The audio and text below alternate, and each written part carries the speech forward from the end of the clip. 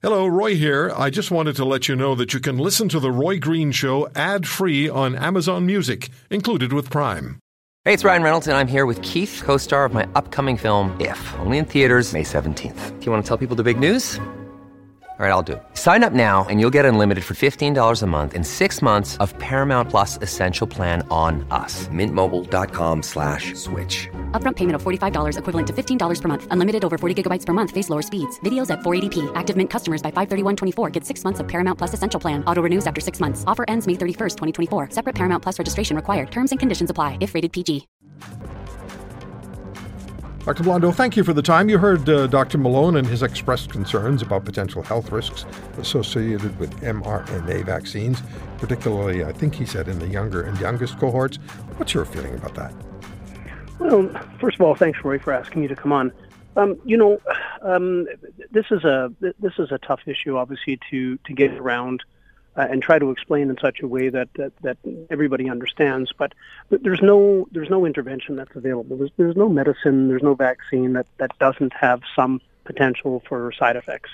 That extends from everything that people are taking for monitoring or sort of for regulating their heart disease, whether they're infected and require antibiotics, and of course all of the other vaccines that have been available. So every vaccine and every medication has some level of risk. To think, though, that data is being hidden and journals are being forced not to publish, credible peer-reviewed information, to me does not seem right. I personally am the editor-in-chief of a mainstream journal called Expert Reviews on Respiratory Medicine. I've not been given any direction by anybody to say that we're not to look at information that would paint these vaccines in a negative way. So I'm not so sure that I buy that there's this massive controversy that's going on and stuff is being hidden when I haven't seen the evidence to indicate that that's the case. I just mentioned a few minutes ago that today's my second week anniversary of the second shot, so I'm fully vaccinated now, and I feel really, really good about it. But how much trust can we place in the vaccines millions of us have in our bodies, now? Well, I mean, I think we place the trust based on what the evidence shows. And, the evidence in the clinical trials indicated that it was efficacious in preventing people from catching COVID-19.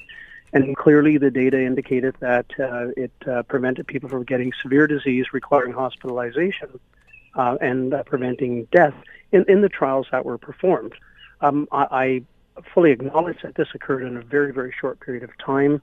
But then again, the pandemic was rolling around the earth in a very, very rapid way, and millions of people were becoming infected and in fact dying. And we've had in excess of 25,000 deaths in Canada alone.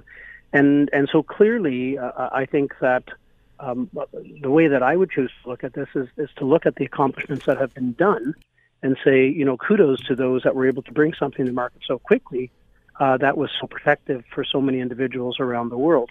Does that mean that we shouldn't be looking closely at these products to make sure that there aren't things in there that perhaps were not seen in the clinical trials in terms of, side effects or consequences? Absolutely, we should be looking at the data and we should be scrutinizing it, and then we should be making decisions going forward. But I think that it was a necessary thing to do at a time when this pandemic was rolling around the world, and it still is in many countries.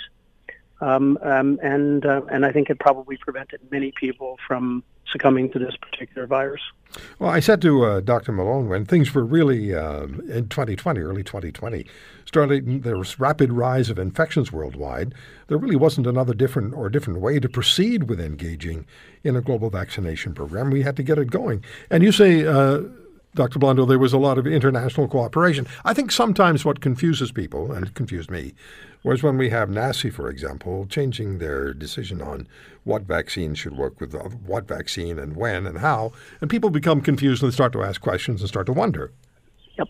Yeah. No, you're absolutely right, and I think that one of the things that I will readily agree to is the fact that I think on some aspects of the whole vaccine campaign, we have had in some instances a little bit of a communications nightmare, meaning that that there was at times, I think, a little bit of a disconnect on how certain information should have been shared and in the manner in which it should have been shared. And I certainly don't mean in terms of concealing anything, but I think that there should have been very, very clear messages about why certain decisions were taken, and that I think would have helped to eliminate some of the confusion, if people had confusion about what those messages were.